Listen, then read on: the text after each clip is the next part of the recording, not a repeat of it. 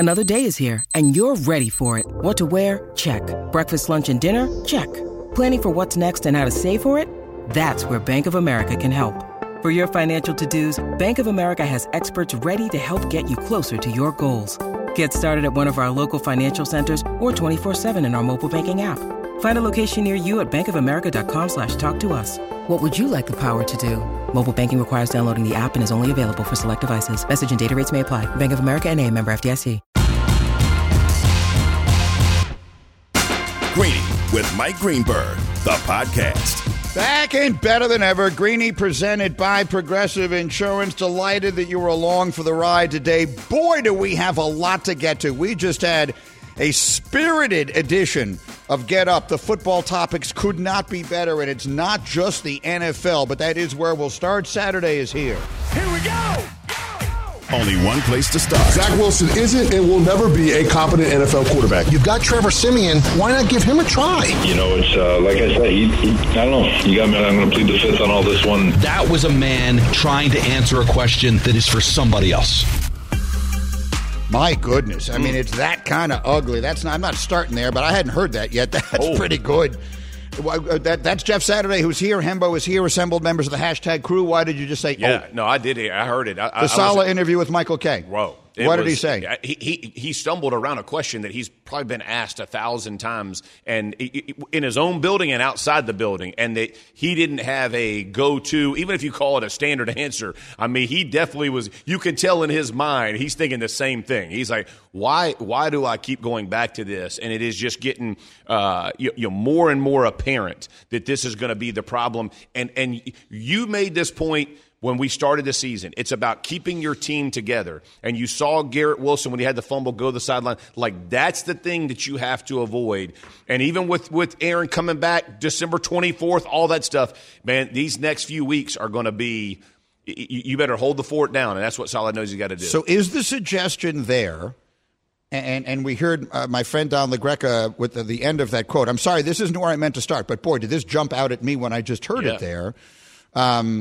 Is the suggestion that this is not Saleh's decision to make? Is that what Don is saying? We all know, look, Jeff, you were a head coach briefly in an interim role where your job was just to keep the ship from completely sinking. Right. The season was already what it was going to be.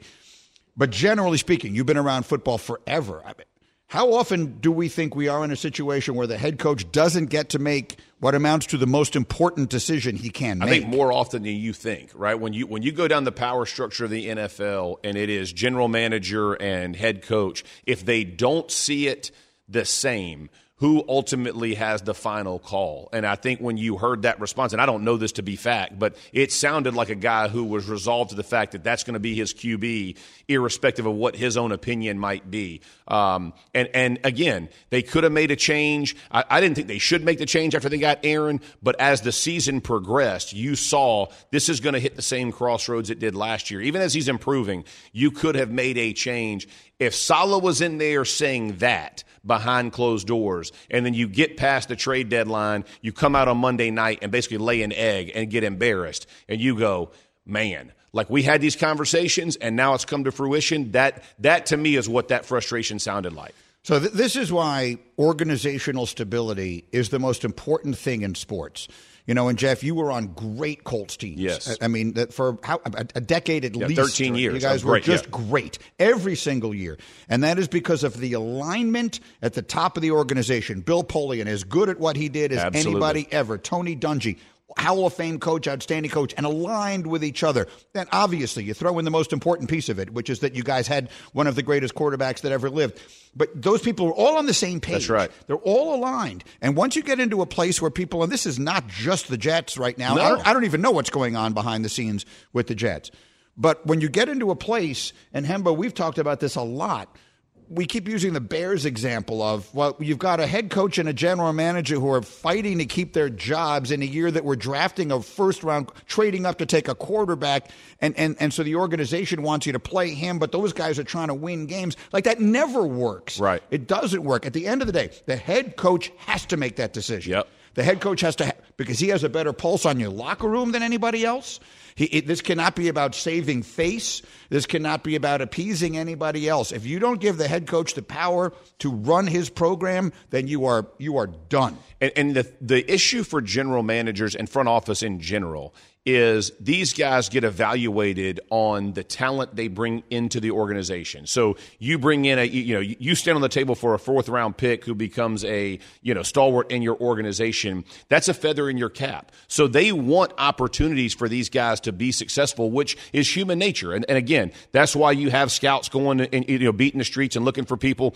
But at the end of the day, if the general manager is trying to keep, hey, this was the 2nd pick, we went out and tried to get Aaron, but we're going to try to get this guy developed, and Salah's understanding, hey, we're going to kind of lose the locker room, that's where the crux of the issue becomes frustrating for a head coach, because you can't coach around that position but for so long.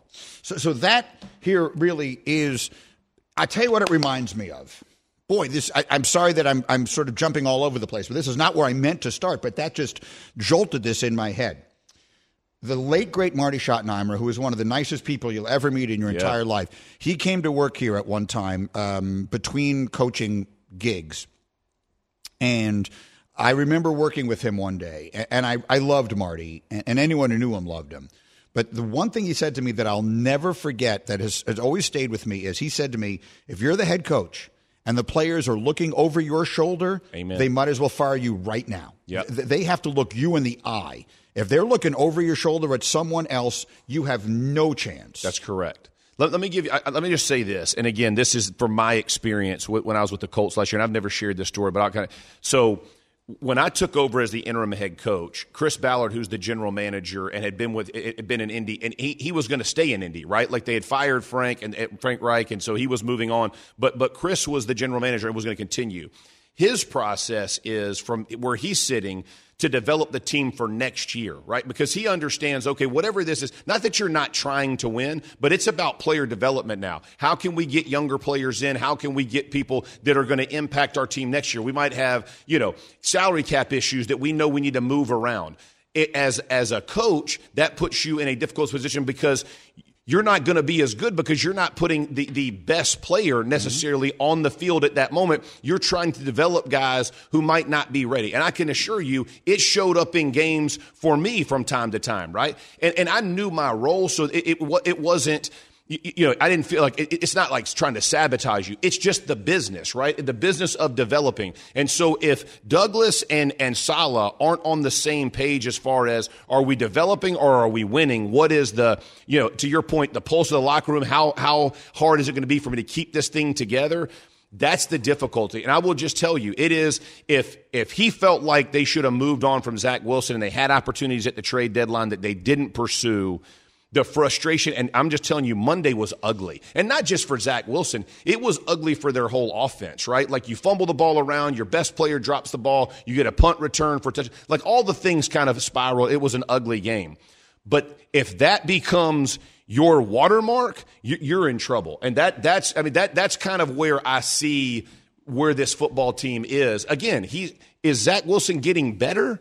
Sure. But like what's the upside of Zach Wilson? Is this what we're going to do? We think he's going to be a starter in 2 years? And if that becomes the difficult decision, I'm just telling you, it's hard because you're playing players that these guys are playing to win now. And if everybody's not aligned on that same thing, it's going to be very difficult to go in the locker room. You want to jump in on this, Hembo? I'm just kind of curious if the Mike White of it all from last year is impacting any of this, because Mike White came in and just because he was not Zach Wilson, became like a folk hero in the locker room. They didn't bring him back this year in part because of that. Greeny, do you think from afar, do we think there's anything to learn from that experience as to whether or not the front office is saying, no, Zach has to be the quarterback so long as he's healthy? They don't like him. I mean, the players in that locker room did not like him. I think Rodgers changed that. I think Zach learned a little bit from Rodgers about how to behave. I don't think the players unanimously dislike him the way they did before. Again, I'm guessing on all of this stuff. Let me make it clear. People sometimes think that I'm a Jets insider. I'm not. I'm just a fan. I don't talk to anyone there inside. But that was clearly the case a year ago. I don't know that that's the problem now. There is one other factor in all of this that I think has to be raised. Because if it's not Saleh's decision, I'm not saying it has to be Douglas's decision. Correct. I'm not sure everything right now isn't Aaron's decision. I'm not 100% sure that it isn't Rodgers who's basically calling those shots, or at least indirectly doing it, which is to say going out and bringing someone in. Like, how would that play with Aaron Rodgers, who has been known to not – they've done everything. He's done everything right. He's been perfect. He's been better than anyone could have ever imagined. Sure. But they've also met him more than halfway. No doubt. Like, are they concerned that wouldn't play with him? Yeah, I mean, you think. So you could not bring in, like, even before the Kirk Cousins injury, like the Kirk Cousins would have been a massive deal because Kirk is up as well, right? Like he wants a deal. So now you have competing, how fast can he get back from this Achilles? What's going to end up happening? Who's taking reps? But had he brought in a Josh Dobbs, right, who ends up going and going to – if you had brought in a guy like that, that guy's not ultimately going to compete with Aaron next year. I think that would have been an easier fit. But if Aaron's the guy who's going, no, we need to ride with Zach until I can get back, and that's the push, and that's how they have to keep their organization afloat until he does come back. But I'm just going to tell you that would be, to me, that would sound out of the box because Aaron doesn't know that December 24th, I don't care what anybody, he doesn't know for sure. The first time he pushes back on the thing, he goes, ooh, it ain't ready. Right? And so why would you hurt your team that could potentially go to the playoffs and do something special? That would be hard for me to see that. He doesn't have to have said it out loud for them to be worried about it. No, for sure. I get what you're saying, but I'm just saying that would be I would hope that wouldn't happen. Yeah, what's curious is that publicly Aaron Rodgers has said many times that one of the things he did not like about the end of his Packers tenure is that they didn't give him any control beyond being the quarterback. Right. I would have to imagine that there are a lot of decisions that are being made in the Jets organization that he has at minimum has a hand in, because that's part of the sell. Like, that's part of how they got him. Wow. Now, whether or not Zach Wilson is part of that, I don't know. I mean, neither do I. Tim Boyle is his backup, and that was his guy in Green Bay too. Right. But it's an interesting thought considering Robert Saleh is effectively saying this decision is not my own. Well, look, Randall Cobb and Alan Lazard are obvious, and Nathaniel Hackett are obviously Rodgers' things. Okay, the Greenie with you live from the Seaport District at Pier 17, brought to you by Chase. One more thing. And I love having this show because we get to have a conversation like this. So people ask me about you, Jeff, all the time. You're a famous guy, and you became much more famous last year when you took over the coaching and everything. And so I've been thinking about this. If I were to say you were different in any way from the way you were before that experience, I would say you were 99% the same guy I knew. The one difference is I feel like you developed a different appreciation for the job of being a head coach in the NFL, because we've played 2 sound bites this week of coaches talking that I think you reacted to differently now than you would have before. Am I right? 100%. 100%. I am definitely more empathetic to what they're going through, the seat I had to sit in. And again, I took the role differently, knowing this. I had no say in who my staff was. I had no say in who my players were. So, you're at the end of this thing. You're just literally trying to keep it between the lines, right? And I didn't have interest in continuing it until I started doing it, and they asked me to apply for the job, during the season or at the end of the season. So I went into it with a different perspective. But I will say this: when you sit on that side and you see the different things that these guys are trying to manage, and the way that people assign success and failure to these guys my eyes have been opened in a different way. And so, I feel like there are a lot of head coaches who get passes because of guys that I see play for them that go, dude, this conversation wouldn't be the same without X player, right? This conversation. And then I see guys who get unfairly just put on blast, and you go, man, like at the end of the day. So and I'll give you a great, like with Belichick and this, when the guy, and one of the things you brought up, the guy goes, are you coaching for your job this week? Yeah. And this is not to disparage that report. I don't even know who the reporter is. Okay. But to me, if I'm sitting in that, if you're Bill Belichick, bro, you have been to Super Bowls, you have won Super Bowls. You have a guy asking you that knows literally zero about football. I'm just going to be real. Like in the whole context, he may know the outward appearance of football. He know coverage, but you know what I mean? Like really knowing the details of football and going, do you think you're coaching for your job? this guy's going to be in the Hall of Fame as fast as you can get a guy in the Hall of Fame. I think it's disrespectful. And like when I saw his facial expression, you're thinking, you can fire me at the end of the season. Great, right? Like I'll go through this with Robert Kraft, and I think that's it. But when this dude is like, are you walking out the door? I was offended for him because I'm thinking this guy has put New England on the map of football, right? I mean, the success that he has had for decades and with Tom Brady, and I get all those things, but man, like just have some thought process about what, and again, maybe this guy, and again, this is not to disparage a reporter. He has to ask hard questions. I get it. But I saw the countenance on his face and I was like, this dude is hearing it and he's going home to it every day. And it's like, wow. I mean, so my empathy has definitely shifted and changed, and I feel it, and I will admit it. It's fascinating. It's nothing to admit. It isn't anything wrong. When you live through an experience, it changes. No doubt. That's a big experience. It's not a little experience. Right. It's a big experience, and it will change your perspective. I have similar stories, from things that have happened to me that I can get into a little bit later, but I got to let you go. You're the best. Thank you, Jeff Saturday. Coming up next, we will dive into the biggest story in sports. Don't miss it on ESPN Radio.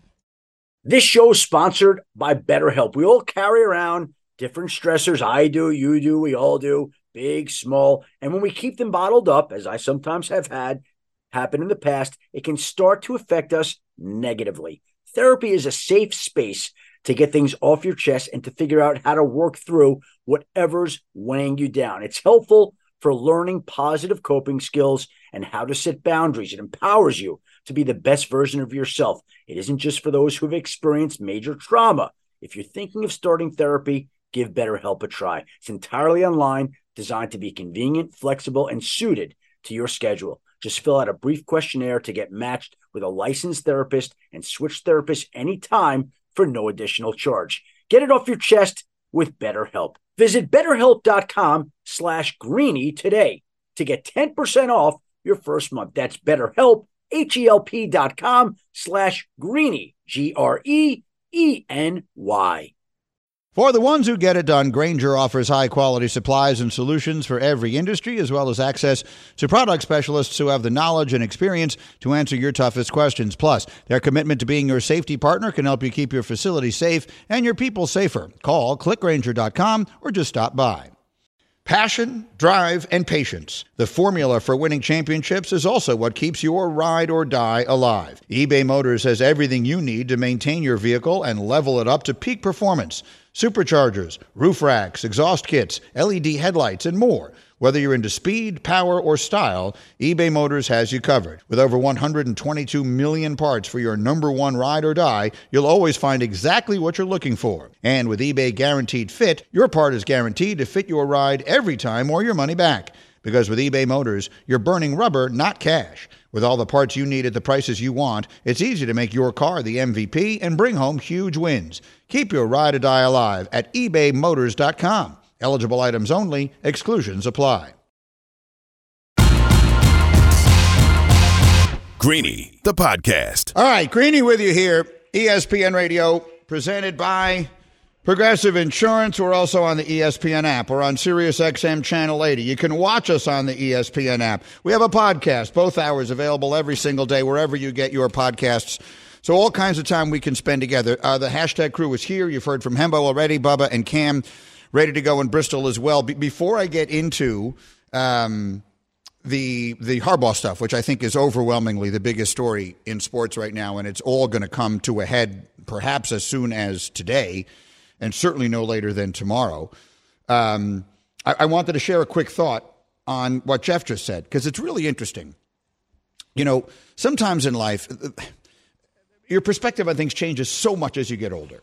Like when I was young, you're how old? 31? 33. 33. So when I was 33 years old, I genuinely thought I knew everything. This is not an insult. I thought I knew everything, and I thought I was going to change the world. Like that's the way you feel when you're younger. And two things happen to you, or at least have happened to me as I've gotten older. And one of them is I realize all the things I didn't know. And the other is I realize I'm not changing anything. Like the world is going to change, and I am just a tiny, to use a Mike Tomlin expression today, I'm a pebble in the shoe of the world as it changes. So when Jeff Saturday, who was just in here a moment ago, talks about how even that comparatively small, very unorthodox opportunity to be a head coach changed his perspective. Like, that's life. You have experiences in life, and they make you realize sometimes how wrong you were about stuff. And I had that happen to me. I was just telling Jeff, and I'll share it here quickly. Like, I don't know that I've ever been considered like a hot take guy, but I certainly have felt like someone who was more than willing to criticize people when I thought they did a bad job, scream and yell, rant and rave, whatever it is. And then I had an experience where I was sort of on the other side of that. I've always been the media. The media, certainly nowadays, the media has become much more talked about. We've become, people who do what I do have become much more famous than they ever were before, at least much more talked about. Social media and all of that has changed the game. When let's just use Mike and Mike as an example. When we first started, no one talked about us. I mean, maybe there'd be a newspaper column written about us once every 6 months. But it certainly wasn't a daily topic of conversation. There weren't blogs dedicated to what people like us do for a living or anything like that. And so now that's all changed, and it's more good than bad. More good things have come of that than bad. But one of the things that happened is that when I started the new show, and Hembo, you're the only person left who was with me when we started it, you'll remember, like, we were under siege. Like people were writing terrible things about us every single day. And there was so much going on that people didn't know about, but none of that mattered. What I learned from that experience is two things. One, when things are going bad, the best thing to do, you really do have to block out the noise. Like when people talk about the noise, and we hear that in sports all the time. And again, I wasn't the head coach of an NFL team, so their noise is a million times louder than my noise ever got. But what I did figure out is, you've got to do everything you can to pay no attention to that. You got to put your head down and you got to do the job right. Like, you got to get the thing figured out. You got to get right what you are getting wrong. And I think we did do that, and I'm proud of that, Hembo. I'm proud of you and me and everyone else that did it. But more importantly, and for the purposes of this conversation, I think what I did was I developed a little bit of the empathy he's talking about. Like, nowadays when I see people who are in the center of a storm, if you will, I look at it a little differently, because I have a little bit of an understanding of what that's like, and I realize how hard it is, and I think I do have a little more empathy for what people are going through, and I don't know if it's made me more measured in the things I say or not. I hope it has. I don't think that's a bad thing. I think being measured and reasonable in your reaction to the things that you see is actually a good thing. So anyway, I just wanted to share that because it feels important, and I felt like Jeff was almost ashamed to say what he was saying, and I wanted to make it clear, like, I don't think that's a sign of weakness. I think it's a sign of strength. No, most definitely not. I mean, evolution in life and accrued knowledge and wisdom is a good thing so long as you use it for a good reason. The quick example that I'll share from my life is that I could never understand for the life of me before I had children why other people I worked with that had children couldn't just be on the clock 24 hours a day, responsive whenever I reached out to them, prioritizing their work at every hour of the day. And now what I realize is that what's happening at home is way more important to me. And so in that little sense, and that, like, I think I'm so grateful in part that I had children for that reason, because it's given me a new perspective on all things in life. So I think for my own life, it's just that little piece, that little sliver of wisdom that I've added. Hopefully that makes me a better guy. Now, Cam has not had time to learn any of these things yet, and Bubba has just chosen not to. So Bubba is still pretty much the same guy that he was when he was 18 years old, and Cam is still 18 years old. Greeny presented by Progressive Insurance. Save when you bundle motorcycle, RV, and boat insurance. Visit Progressive.com. All right, let's get to the important stuff. Sneaky big news. Jim Harbaugh is going to get suspended as soon as today. More likely tomorrow, according to the reporting that I'm seeing. Michigan has today, at some point today, has to respond to the Big Ten's notice of disciplinary action, and the overwhelming expectation with all the things that are going on is that Harbaugh is going to get suspended. And we did, if you put together our 2 hours, we probably did about 34 minutes of this on TV today, because it is just such an important and fascinating story with so many tentacles. So the first thing I did was I asked Heather Dinich, our insider, who's terrific, to just lay out the most important stuff. And here's how she did it. Big Ten Commissioner Tony Petitti has the authority for a standard suspension, which is up to 2 games and a $10,000 fine. But he can absolutely do more than that as long as he has the approval of an executive board. And my colleague Adam Rittenberg, his sources are telling him that it is likely it is more than 2 games, and that executive committee, which is comprised of some Big Ten officials, would rubber stamp that. Now, there are a lot of unknowns and it still has to play out, so we'll see what happens. But regardless of what happens, it's important to note that the Big Ten sportsmanship policy says that Michigan is not allowed to challenge whatever punishment is levied against it by the Big Ten. So there are so many tentacles to this because there's now the news stories that Ohio State and Rutgers allegedly shared signals with Purdue before the Big Ten championship game, which either is or isn't, depending on your perspective, the same thing that Michigan is getting in trouble for. And should the team be allowed to go on and play? Should just the coach not be allowed to go? There's a million directions this thing should go or can go. Should this all be against the rules? Should it not be? Is it much ado about nothing? Is it an overwhelming advantage? There are so many questions. Let's get to the one that I think is most important to the fans. If the commissioner of the Big Ten, whose name is Tony Petitti, who was a very highly respected executive around sports for a long time, came from baseball, but has only been in that role for the equivalent of 15 minutes. He just got there.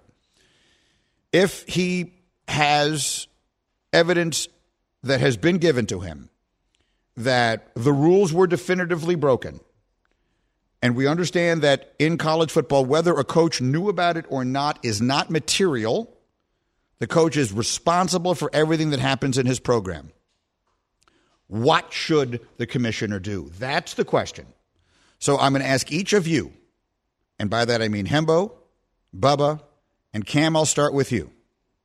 If you are sitting in judgment and you are holding in your hand a piece of paper that gives you as much evidence as you feel you need, you know for sure that there are rules and they've been broken. You can wait until the NCAA finishes its investigation. You can act immediately. You can levy a 2-game suspension. You can go for more, which Heather just said could be rubber stamped. I suppose in theory you could actually remove Michigan from the equation. You could say we're not going to let Michigan be bowl eligible, in which case the playoff committee would then not consider them for the championship. They've made clear that if Michigan is eligible for a bowl, then they will rank them based on what they see on the field and nothing else.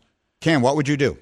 I think there's too much pressure from other Big Ten schools and people in the Big Ten to just wait until the NCAA finishes their investigation, which could take until 2026 based on how long these things usually go for them. And 2 games seems like almost nothing compared to what we've been hearing about how serious these are and how outside the box what Michigan is doing to steal these signs, as we've heard so many times about our friend Connor Stallions. I think what I would do and what I think is going to happen is Harbaugh will be suspended at least rest of the season or something like that, maybe even through the playoff. I think they're not ineligible for the playoff, but if they get there, they just have to do it without him. To be clear, Stephen A. is suggesting that in the interest of fairness to all, they shouldn't allow Michigan to compete for the championship this year. Paul Feinbaum didn't go that far.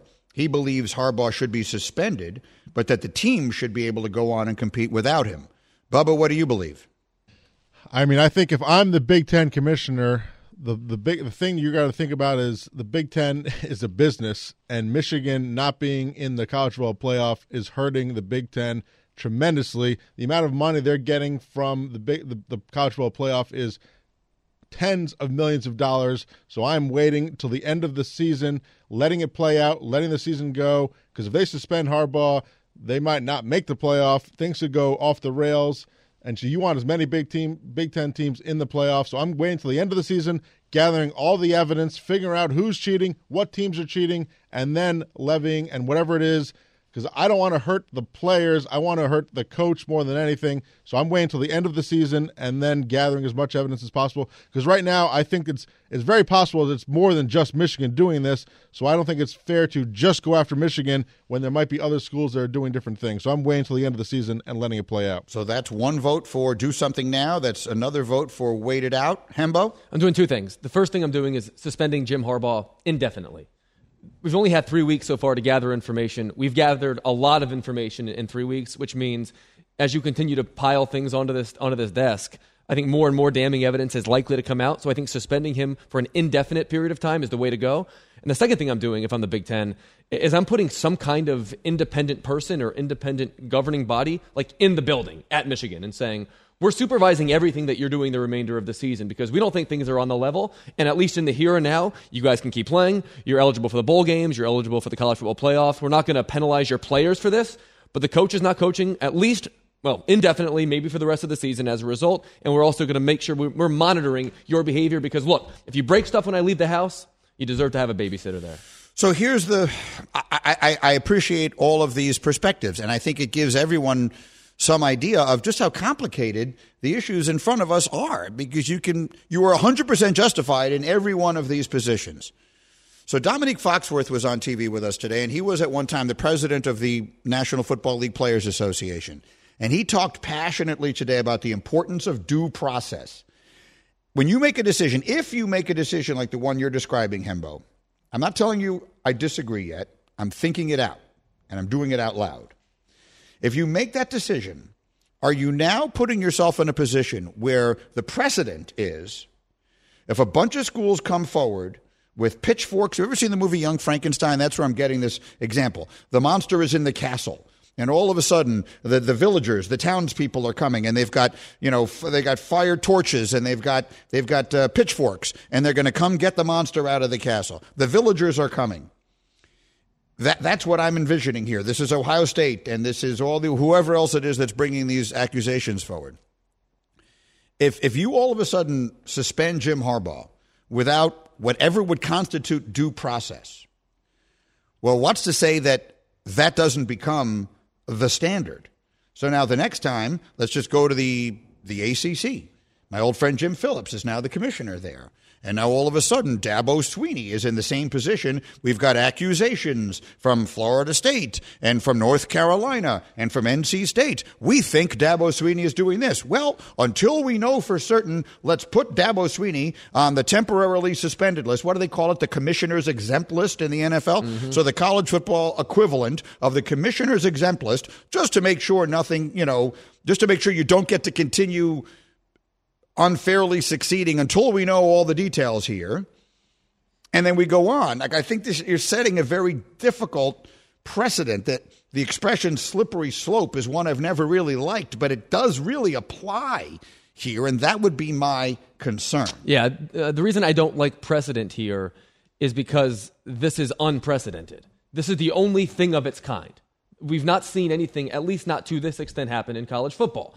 Like, the comparison that I'll make is this. Do people steal signs in football and have for years? Of course. And so a few years ago, I think it was in 2017, Major League Baseball levied a small fine against the Yankees and the Red Sox for having Apple Watches in the dugout. Okay? That was very different from when they laid the hammer on the Houston Astros for taking that sort of advantage and blowing it out of the water, blowing it out of proportion. And the reason I'm willing to go here is because if I know and other people in the media know, because we've heard that there's a lot beneath the water here, like this is just the tip of the iceberg. The Titanic had a 45-minute heads up.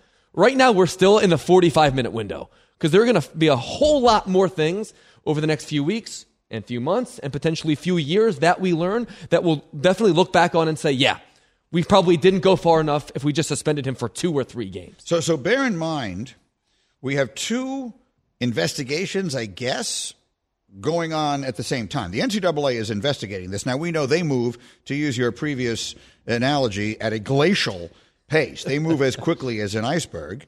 The Big Ten is now being asked to move at what would be, by the standards of this sort of thing, a lightning fast pace. Mightn't somewhere in between those two things actually be the best solution? Here's the piece of this that I find myself thinking about. we know what the media has reported, and we have excellent reporters on this, Adam Rittenberg and Heather Dinich, and I see Dan Wetzel, who's a reporter I like a lot, has a bunch of stuff on this, and all the others who are covering this. We don't know everything they know. By them, I mean Tony Petitti or anybody else. He may have information that none of us have heard yet. Some of it may be exculpatory. My gut feeling is it's not, because he would have shut this down if he had that. So we think we know everything. We probably don't. There's probably stuff we don't know yet, and I don't know when we're likely to find it out, because Tony Petitti might lay out a decision without laying out all of the evidence that he has. This is a fascinating story, and it is not just because the bluest of blue blood programs is in the center of it, no pun intended, because they're go blue, but also because of the precedent that it could possibly set. This could change college football on some level as we know it forever. Greeny presented by Progressive Insurance. Progressive makes bundling easy and affordable. Get a multi-policy discount by combining your motorcycle, RV, boat, ATV, and more. All your protection in one place. Bundle and save at Progressive.com. We'll have more on this as we go. It's time for today's radio trivia question. The TV one was outstanding today. Give me the radio one. We're going to talk some baseball coming up. So my question today is this. Who is the only pitcher in the history of the New York Yankees to strike out 2,000 batters with a team? The only pitcher in Yankees history to record 2,000 strikeouts as a Yankee. Good question. Answers next. ESPN Radio. This podcast is proud to be supported by Jets Pizza, the #1 pick in Detroit-style pizza. Why? It's simple. Jets is better. With the thickest, crispiest, cheesiest Detroit-style pizza in the country, there's no competition. Right now, get $5 off any 8-corner pizza with code 8SAVE. That's the number 8, SAVE. Go to jetspizza.com to learn more and find a location near you. Again, try Jet's signature 8-corner pizza and get $5 off with code 8SAVE. That's the number 8, SAVE. Jet's Pizza. Better because it has to be. Hi, it's Mike Greenberg letting you know ESPN Bet is ready to take you through all the biggest sports moments this spring. The official sportsbook of ESPN has exclusive offers and markets from Scott Van Pelt, Stephen A. Smith, and me, plus many more. From the playoff intensity to finally getting out to the ballpark, there's no better time for sports fans. Sign up today. New users get a bet reset up to $1,000 in bonus bets if your first bet doesn't win. Download ESPN Bet today. What a play. Must be 21 plus and present in select states. Gambling problem? Call 1-800-GAMBLER. Terms and conditions apply. See app for details. Greeny, the podcast. All right, Greeny with you here on ESPN Radio. Your chance to be a part of Greeny Nation is on the Dr. Pepper call-in line. ESPN Nation presented by Dr. Pepper. It's not college football season without the delicious taste of an ice cold Dr. Pepper, the one that fans deserve. Hembo had a great trivia question on TV today, and I believe Dominique got it right because he saw what was on that board. So to be clear, we had the Chicago Bears logo in a monitor, and it was related to something else. But I pointed it out to you because I thought it was there because it was the answer of the trivia question, and I was trying to get you to block it. And Dominique overheard that, and I think he saw it. And I think that's why he guessed it. The question was, who was the first team in NFL history to win at least 14 games in back-to-back seasons? And it was the 85 and 86 Bears. My guess was wrong. I guessed the 49ers. I don't say my guess out loud, but in my own head I was wrong, which I'm ashamed of because I was there for the 85 and 86 Bears. I forgot how good they were the following year, and then they lost to Washington in the playoffs. But the Bears logo was up on that wall, and I think that's why Dominique got it right. So that taints his victory, you think? Tainted. Big time. So the only 3 times it's ever happened, the 85-86 Bears, the 89 and 90 49ers, which was your guess. Right. And then the 03 and 04 Patriots. The only 3 times. But both the Chiefs and the Eagles could do it this year if they get to 14 wins. Anyways, crazy, it's only been 3 times. I would have thought it would have been. Well, the schedule went to 16 games in 78, so it could only have happened That's since fair, then, but I would have thought, the 72 Dolphins would have been the only team ever to win 14 games in any one regular season until then. No one else went 14-0. The unbeaten teams before then were not playing in 14-game schedules. There was a team like in the 20s or 30s that played that many games when the schedules were uneven. I think the Frankfurt Yellow Jackets, if memory serves. Okay. But that wasn't going to be the answer. They were playing anyone who came to face them? If that had been the answer, we would have had a real issue with Dominique destroyed today. the Pottsville Maroons. Okay, that said, Today's radio trivia question is different. Who is the only pitcher in Yankees history to record 2,000 strikeouts with the team? All right, so I'll go first, guys, gladly, because to me it just feels like there's one obvious guess. 2,000 strikeouts is a lot. So it cannot be – I just don't think there's any way it could possibly be a relief pitcher. So it has to be a starter, and it has to be a starter who pitched for the Yankees for at least 15 years. So I can think of two people that fall in that category right off the top of my head. I'm going to guess the one that I think is the most obvious, which is Whitey Ford. I think Whitey Ford is the greatest starting pitcher in Yankee history.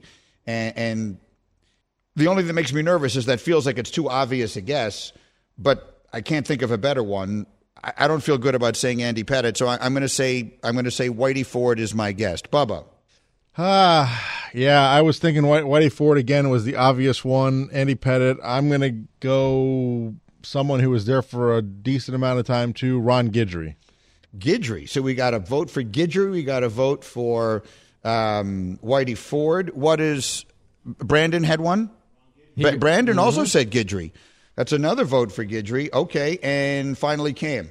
My recency bias is showing. I'm going CC Sabathia. Oh, no, that's a terrible – I'm not even letting you do that. How long did he pitch for the Yankees? Long enough to be high on this leaderboard. Really? But, I mean, I remember Sabathia on two other teams. He pitched there for 10 years. 2009, right? Don't disparage he was on the Yankees Sabathia for a long time. I'm not disparaging anyone. I don't think it's right, but it's not a laughable guess. I will say this. If CC Sabathia was there long enough to compile 2,000 strikeouts, I would be surprised. If the answer is CC Sabathia, this is going to be embarrassing. Go ahead. The correct answer is Andy Pettitte. Right. Let me give you the top five. So none of us guessed Pettitte? No. Oh, my God. That was the other obvious one, and none of us guessed it. Too obvious, too. I thought it was either Whitey Ford or Pettitte. Go ahead. Here's the leaderboard. Andy Pettitte had 2,020. Whitey Ford had 1,956. Oh, my God. Ron Guidry had 1,778. All right. And CC Sabathia had exactly 1,700 strikeouts. All right. So we got 2, 3, How many years and did 4? Sabathia pitch for the Yankees? He pitched there for 10 years. Wow. 09 to 19, right? 11 years, yeah. God, I'm getting old. I mean, I feel like Sabathia was there for the comparative blink of an eye. What is wrong with him? He didn't get 2,000 for the Brewers, but and where was he? He got traded to Milwaukee Cleveland. like mid. He was Cleveland. Yeah, he was in Cleveland. Then he got traded to Milwaukee and was brilliant for them for like half a season, Yes. right? Yeah, Milwaukee CC is my favorite CC. Yeah, I mean, he was there for a short time, remember, and he was becoming a free agent, and Pitched he was every third willing day. to go do that for that team, even though everyone knew he wasn't staying there. That's when everyone fell in love with CC Sabathia. Okay, we were going to do it was a Yankee question because there's just a bunch of Yankee stuff today that the world seemed to explode about. Oh, quickly, Cam, standings.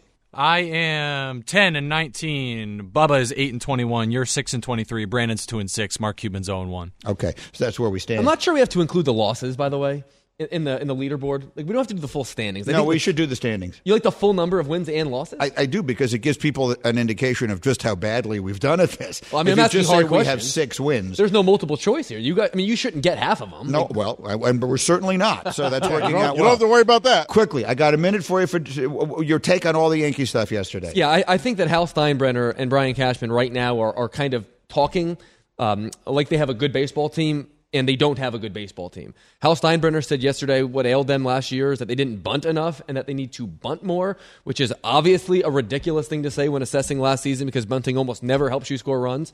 And then Brian Cashman basically said, I think we're really bleeping good, which you are just not. The Yankees are coming off of an 80-loss season in which they were leaped by 3 different better and younger teams within their own division.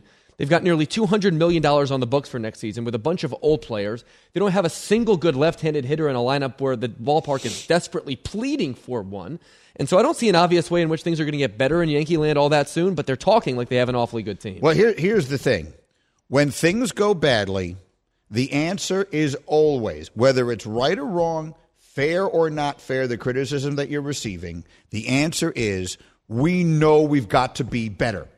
The fans are upset. We're even more upset, and it is. I will not rest until this team is back where the fans want it to be. That's the only answer. Yeah, and they took a very defensive kind of outlook on things. Yes, they did, and that's a mistake. I found it to be very unflattering. I found it to be very unattractive because no one in the fan base sees that team the way that you do. And honestly, if you even take an objective look at things, you can't even get yourself there. They don't have a bunch of good young players. The farm system isn't that good. Their best players are old or really, really expensive. Like, the Yankees are actually in real trouble. What Brian Cashman and Hal Steinbrenner should say is, we're not going to leave any stone unturned. We're going to use every advantage we can to make Yankee Nation proud. And for some reason, they're acting like they're calling it on WFAN. I thought you were going to say the answer is when you have issues, you got to bunt more. I thought that it was ridiculous answer. That was the answer. You just got to bunt more. The only answer is the fans are nearly as frustrated as we are. We hear them because we feel that way, and we will not rest until we make this team exactly what the fans expect and we expect. That's the only answer. You don't have to mean it. but that's the only answer. You never win that fight. That's not a fight you win whether you are in Frankfurt or whether you are in the biggest media market in the country. We're back in a flash on ESPN Radio. Thanks for listening to Greeny the podcast. You can listen live each weekday morning at 10 Eastern on ESPN Radio. Or watch the show through the Watch tab on the ESPN app. Also catch Greeny on Get Up, weekday mornings at 8 on ESPN. And also available wherever you get your podcast.